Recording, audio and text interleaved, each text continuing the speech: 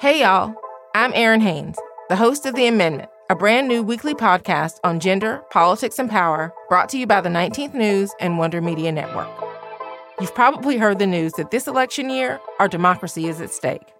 On The Amendment, I'm breaking down what that actually means, specifically for the marginalized folks who depend on our democracy the most. This is a show that dives past the headlines and gets clear on the unfinished work of our democracy. Listen to The Amendment now, wherever you get your podcasts. Welcome to the Growth League. I'm Diana Kander, a Midwestern mom of two and keynote speaker, and like you, I feel the call to grow. To get us inspired for the week, every Monday, I seek out the most remarkable, curious women leaders and uncover their rule for growth. This week's rule for Melanie Bell Maeda is there's power in zooming out. This episode is brought to you by Influence & Co. To find out how Influence & Co. can help you create relevant content, get more leads, improve your website's SEO, and drive exposure for your brand, go to influenceandco.com/growth. Today's guest, Melanie Bell Maeda, is the head of strategy and operations, insights, and innovation at Google. Previously, she worked at IDEO for 15 years, one of the world's leading design firms. A fun fact about Melanie is that she was the co-director of a dance troupe in college, and recently she just started dancing in her free time again. Melanie, welcome to the show. First, I want to ask, how did you know that dance was something that you wanted to go back to? Well, it really had to do with, when I'm dancing, there is this space, like this kind of mind-body balance that's required. And it means like you have to learn the choreography, right? So you have to have that in your head. But if that's the only place where you're dancing, you're just executing. It doesn't look like dancing. But if you're moving and you don't really have intention about where your next move will be, it just looks really sloppy. And so when you're dancing, it's like you're really required to put those two things together. And part of why I went back was one is kind of for the mental release of like when you're in that dance space, you have to be really focused. And also because I found that in my work, I can feel that same dynamic happening where if a meeting isn't going perfectly or a moment isn't happening or a project isn't being executed in the way that I love, it's often that same imbalance of either being too much in my head or being kind of too sloppy with how I'm executing. And so finding a way to bring those two things together and harmonizing those spaces has been really important. And the dancing helps you hone in on those skills of knowing when things are out of whack? It really does, because when you are in flow in a dance, it's like there's nothing like it. You can feel it. Other people can feel it and get that energy from you and kind of perpetuate it. So dance helps me know what that feeling is and then to recognize that feeling when I'm in other places when it's not happening and how to light that up. So you worked as a consultant for the world's biggest companies, helping them solve their hairiest problems. And I would love to know, what do you do when you encounter a problem in your work? Like when things get hard, where do you go? Yeah, I love that question. So in the past, when things got really hard, it was like I almost got reductive. Like I kept going back to what I thought were my core strengths, like just what those simplest things were that I could execute. And in some cases that works, but in most cases, if you're trying to tackle something really big, it doesn't. Like getting smaller doesn't help you solve the problem. So the unlock for me was like, well, what if I think bigger? What if I open up the opportunity space? What if I look beyond what the current challenges are and think about, well, how might we tackle this if we go after bigger markets or completely different constituents, or think about our network in radically different ways? So using a specific example, I was working in the aging space probably 6 or 7 years ago and really trying to identify, how do we unlock this space? There's so many people who are aging and not doing so with the level of dignity and respect and independence that they deserve, that we all deserve. And we're also putting everyone into one big category. It's like either you are kind of moving into a space of losing your memory or you're running a marathon. And that's not true, right? When you look at like the space of aging. And so in terms of doing that work, one idea was like, well, how do we unlock a market around this? How do we actually take this out of the private sector and move it into the public sector so that people can see that there's demand, so that there can be a voice of the aging population and that businesses can actually do well and do good? Well, kickstarting that market was really hard, even though, you could see all the numbers. It was billions of dollars flying around in all of the charts. Yet it's a really hard space to design for. It's not something a lot of people like to think about. And so as that got tougher, I just kept getting down to kind of like the smallest denominator of like, can I just sell a project? Can I sell a piece of a project? Can I think of a workshop that might excite people? And in doing so, I lost the bigness.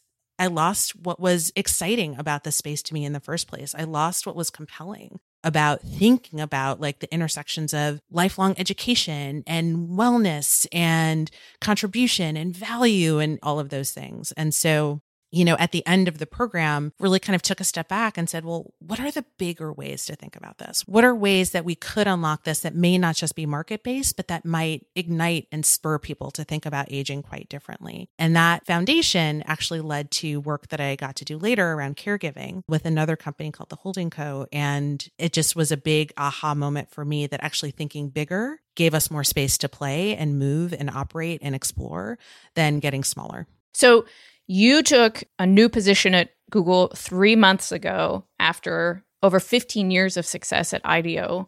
What made you seek this reinvention, this new challenge? What is it that makes you want to start over in a sense? Yeah. It's interesting. It was a really, really hard decision. It was one that, like, I'll be honest, I lost sleep over because I was really grappling with a place that I had been for 15 years and a group of folks I had worked with for 15 years and how I had defined myself over that time. But when I looked forward and what I wanted to accomplish, a couple of things came to mind. I obviously like taking on systems questions. Economic mobility is one that is really, really close to my heart and remains close to my heart in terms of the work that I do. And I thought about, well, what do I need to unlock that? When I looked at the communities that I wanted to focus on, underserved communities, Black and Brown communities that in some spaces don't have access to data and technology in the ways that other communities do, and seeing that as a really critical element in how their voices are at the forefront of designing for the futures that they need and want, I was like, well, where can I do that? How do I learn that? And that's where Google came in.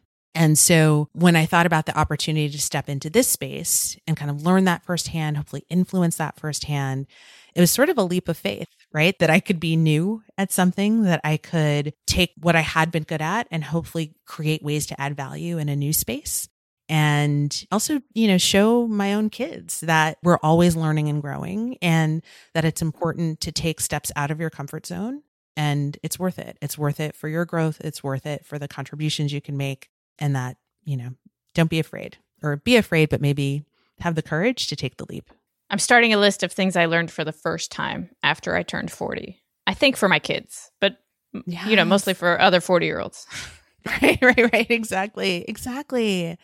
I mean, I think, one statistic is that we'll live to be 100. And, for children born now, that's how old they'll live to be. And when you think about that, it's like, at 40, you have more than half of your life left. Right. So even if you started something right now, you could potentially do it for longer than you've done anything else. And when you put it in that context, it's like, why not? Why not give something new a try? How do you want your kids or young people that you encounter to think about their careers or designing their future careers? Well, it's funny. Often people ask like, well, how did you get to where you are? And I'm like, I wish there was a method to my madness. Like looking back at the through line, it becomes much more clear than looking ahead. But the one thing I did do was I was very conscious of when I was in skill building, tool building mode versus when I was in kind of more of a content growth mode. So again, choosing careers where, kind of in the early days doing some professional services work where I was like, I'm learning how to understand the financials of a company. I'm learning what it means to build a foundational strategy. And then there were moments where I was picking more about like, wow, well, when I worked for Virgin Entertainment Group, it's like, this is a completely ambiguous space. We're trying to take this brand and build it out in the US and we have all these rights, but we don't know where to put them. Like, how do I lean into that opportunity? And so for young people coming up, I think worry less about kind of that main end goal that you might have in mind and identify like, what's the next best step that I can take? What feels exciting and interesting to me in the moment? How will I learn and grow from it? Do I have good mentors in that environment? Am I looking at leaders that will teach me what I can do better? Sometimes leaders that might teach you what you don't want to do. Kind of identify those places and then ask yourself the question, like, have I learned what I wanted to learn? And is there more to learn here? Because I know there's a tendency sometimes to want to job hop. And so just making sure that before you do that to kind of the next shiny thing, it's like, did I really get and give everything I could to this opportunity in service of making that next big move?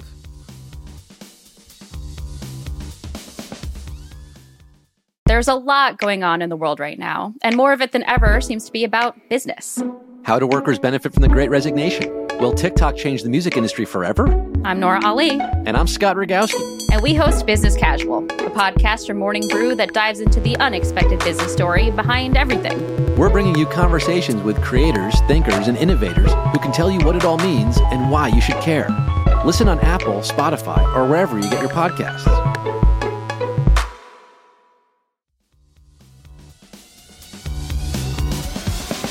One question I've never asked anybody on the show so far is about your reverse resume, which is opportunities that you've said no to. So 15 years at IDEO, I'm confident there have been some really cool things that have wound up on your reverse resume. How do you make the decision of whether something is and isn't worth, making a jump or a leap for you?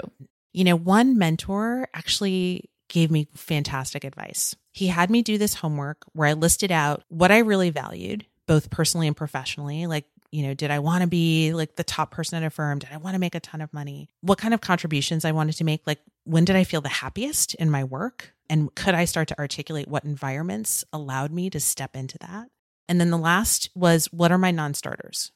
Having children, it's like, I really can't move right now because they're in school and that's a commitment that I'm making for them to be here. And in doing that, when you're talking about a new role, I would go back to that list and I would evaluate the role and say, is this role actually doing the things that I say I want to do? Or am I getting buoyed by the excitement of the conversation that I'm having? And the second piece of that is, can I build more of what I want into the job I have?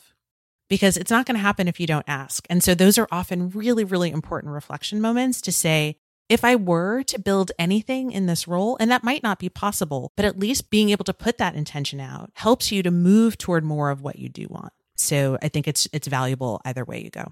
So I have a ghost mentor, somebody who's no longer around, but still gives me great advice. And he has this great saying that you should never take a job, you should always make a job, which is very design thinking of him. Exactly. But did you take a job at Google or did you create something? I think it's both, because I think at best in this situation, there's a need from the business. Everything from your skills to how you show up in the world are relevant to that. And then there's like the opportunity that you see through that role, which is ultimately, in the best case scenario, why they hire you, because there's the job to be done. And then there's kind of like the thinking that you're doing around that role to kind of make it additive. Okay, speed round of questions. I have a lot of good ones. I know. You've had great ones. Okay, what is something that you used to think was a talent that you either had or didn't have, but you've since realized is actually a skill that you can learn and develop? I think it's listening, actually. And that I know that's an odd one. Like, that was when I was trying to decide about taking a new role. I reached out to mentors and really respected folks that I had worked with. And their feedback to me was like, you're a really good listener and you reflect that back to people with a level of insight and nuance that lets them know that they've been seen and heard and that there's a way that you're going to build on that. And because I didn't recognize that, it was like, oh, wow, wait, that's a skill I have and not something that I'd always valued. But to your point, once I recognized that, then I said, well, how do I become even better at that? What have you done to become a better listener? Well, one of the old ways that I would do it was to replay back to people what I've heard. Like, I definitely synthesize a conversation and play it back and like, is that right? Am I hearing the right thing? And now I think I do it through questions, which is slightly different. And the reason I've shifted to asking questions is because within the question, I'm asking for a deeper level of nuance. It actually feels like, wow, if I can get that right in a conversation, we actually advance our thinking, the work that we're doing so much further. And so I'm really excited to keep working on that. And only because I'm a nerd of skill development. Do you go into a conversation being like, I'm going to work on my listening skills right now, and then I'm going to reflect back on how that went? I'm going to give myself a 1 to 10. It's just like the logistics of how you do that. Oh, I do walk into every conversation with an intention. right? So I step back and I say, like, what do I think this person wants to talk about? What do I need to accomplish in this meeting? And so what are some of the things I need to be thinking about? One of the things I often do is to remind myself, like, I don't talk right away in conversations. I've been talking a lot today, but I often listen a lot, and I have to remind myself. I have a little Post-it note on my computer that says, wait for it. Because if I rush into a conversation, like if I feel like I haven't been talking enough or adding value, it's often not right because I'm forcing a comment in a place where it's not. So that wait for it is just to remind myself, it's like, it will come. You will see it in this conversation when it's coming. Any other sticky notes around your computer telling you important things about you? Oh, there is one that I take Peloton classes. And so one of the instructors said, trust that you were made for something great and show up for it. And it just struck me that it's like, to show up for yourself, to show up in that place, to know that it's like, it's not about perfection, but it's like part of it is about the process, and trust that you're in this moment for a reason. You chose to be in this space for a reason. And so show up for that opportunity. And then the last one is lose your determination. I'm actually looking at it. Lose your determination to remain unchanged. And that was something, I feel like that Post-it note is probably a few years old. And again, it's like, as we talked about different opportunities crossing your desk, and when you actually choose to make that step change, that one came to mind of like, don't hold on to kind of what you have. It's like, don't remain unchanged. Like, actually, you'll know the moment and step into it. Boy, we should start adding a question to the interview guides on what sticky notes you have around your computer. If you wrote a professional development book on any subject, what would it be? I think there's so many books about visionary leadership and what it means to kind of drive people forward and lead from the top. And honestly, that's not my style. My teams shine, and it's like I kind of lead from the side. And so I've never heard that phrase before. Yeah, it's like I kind of want to push, I don't know. It's like, it's often this idea that like there are people that give you wings, and then there are people that help point you in the direction of where you're meant to go. And people that I've worked with have told me I'm the second. And so I don't know if I'd write this book, but I wish there was one about that, about the value of leadership from the side and creating that space for more leaders, for more opportunities for leadership can be just as important and valuable as the visionary leader. So powerful. What is the biggest oops of your career? When you messed up, you fell down, whatever it might be, and what did you take from that? I recall a meeting that was a disaster. It was just the worst. It's like, it's almost like you're watching a movie and you're watching the train wreck and you're like, you can't do anything to stop it. And it was the absolute worst. And the two things I learned from that were... Oh, but can you give me some details of the worst? Like... Oh, it was just like every part of the presentation was off. I was off. Content wasn't right. Just, yeah, it was. And you knew it in the meeting. Everyone knew it was going. You could see it. Like, I had very strong mentors, advocates in the room, and I could see them literally stand up and start walking to the back because they're like, I can't believe this is happening. It was, to this day, like, it's almost the worst to even tell this story because I'm like, I can feel it coming back in my body right now, and it's the worst. I'm sorry. It was the worst. But the things I took away from that were a few. One was, don't judge yourself by your worst moment. Because there's a tendency, like, after that, I was like, I can't do this. I just started this cycle of deep, deep self-doubt that wasn't true. It was a horrible meeting, full stop. It was not the sum total of what I do or what I'm capable of. And the two people in the meeting who literally stood up and were like wiping their brow still come to me on things. They're still amazing mentors. They still see value and can speak to that. And so making sure that you see that side of it. The second piece was really dissecting, like, anytime something has gone radically wrong, once you get a little space from it, it's really breaking down what went wrong and why. Because it's actually hard to learn from success because it all blends together. The things that go wrong, I can tell you in like minute detail what went wrong. And it helps me not to have that happen again. And so, take those moments for what they are and recognize that it's like, if you do step back and learn from it, if you do understand kind of what you could or should have done differently, you will be better for it. Now, after that, have you had any other bad meetings where you were like, oh, definitely. definitely had other bad meetings.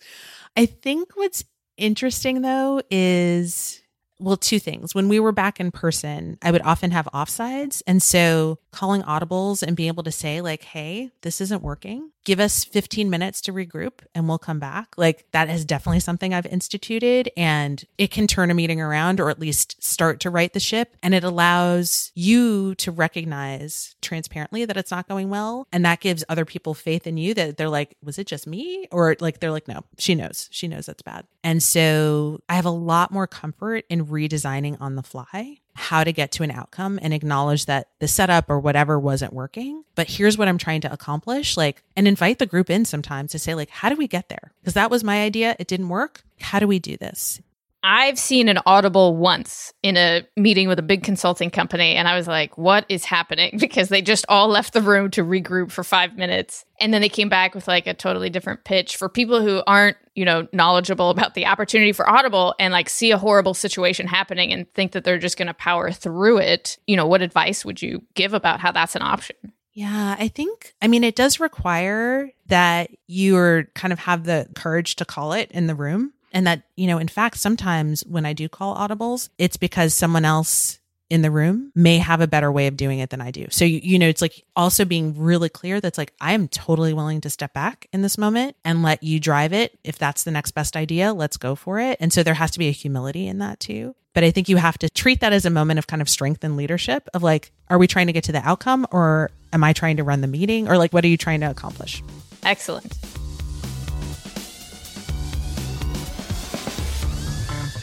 Welcome to the after party, everybody. I am joined with producer of the show, Adesowa Agbenile, to dive even deeper into Melanie's rule of the power of zooming out. Hello, just really becoming a regular. Now, Melanie gave two very specific examples of how to use the rule. The first one is when something isn't working at work, rather than zooming in and getting stuck in the minutia of like, let's try to figure out some salvageable piece of this that I can make work. Why not zoom out and say, what was the bigger thing that I was trying to accomplish? And maybe there's a different way for me to use my time and energy to accomplish something much, much bigger than, focusing on something teeny tiny. And the second example she gave was when something went wrong. She gave that great example of her having a horrible presentation. And when something like that happens to me, or I don't get a keynote speech that I really wanted, it's so easy to get sucked into what didn't work and the huge life implications of that, when you can actually zoom out and really not let yourself get sucked into the emotion of the thing that didn't work out. I feel so passionate about this zooming out principle, Adesowa, that I actually created a tool for a client a few years ago that I'd love to share with people who are listening to the show. It's a zooming out tool. And I had a client that would have all of these meetings where people would just show up and talk about the tiny things that they're working on without the bigger context. And zooming out is such a valuable tool to make sure that we're all going in the right direction, that we're learning the right lessons and we're adjusting where necessary. And the last thing I'll say is I got so excited about this zooming out topic that I went on Zazzle and I made a t-shirt that I'll also put up in the Facebook group in case anybody wants to order it except for me, which says, can we just zoom out for a minute? And I'm excited. I'm excited to get that t-shirt ordered for myself. Adesowa, what did you think? First of all, I'd love to see this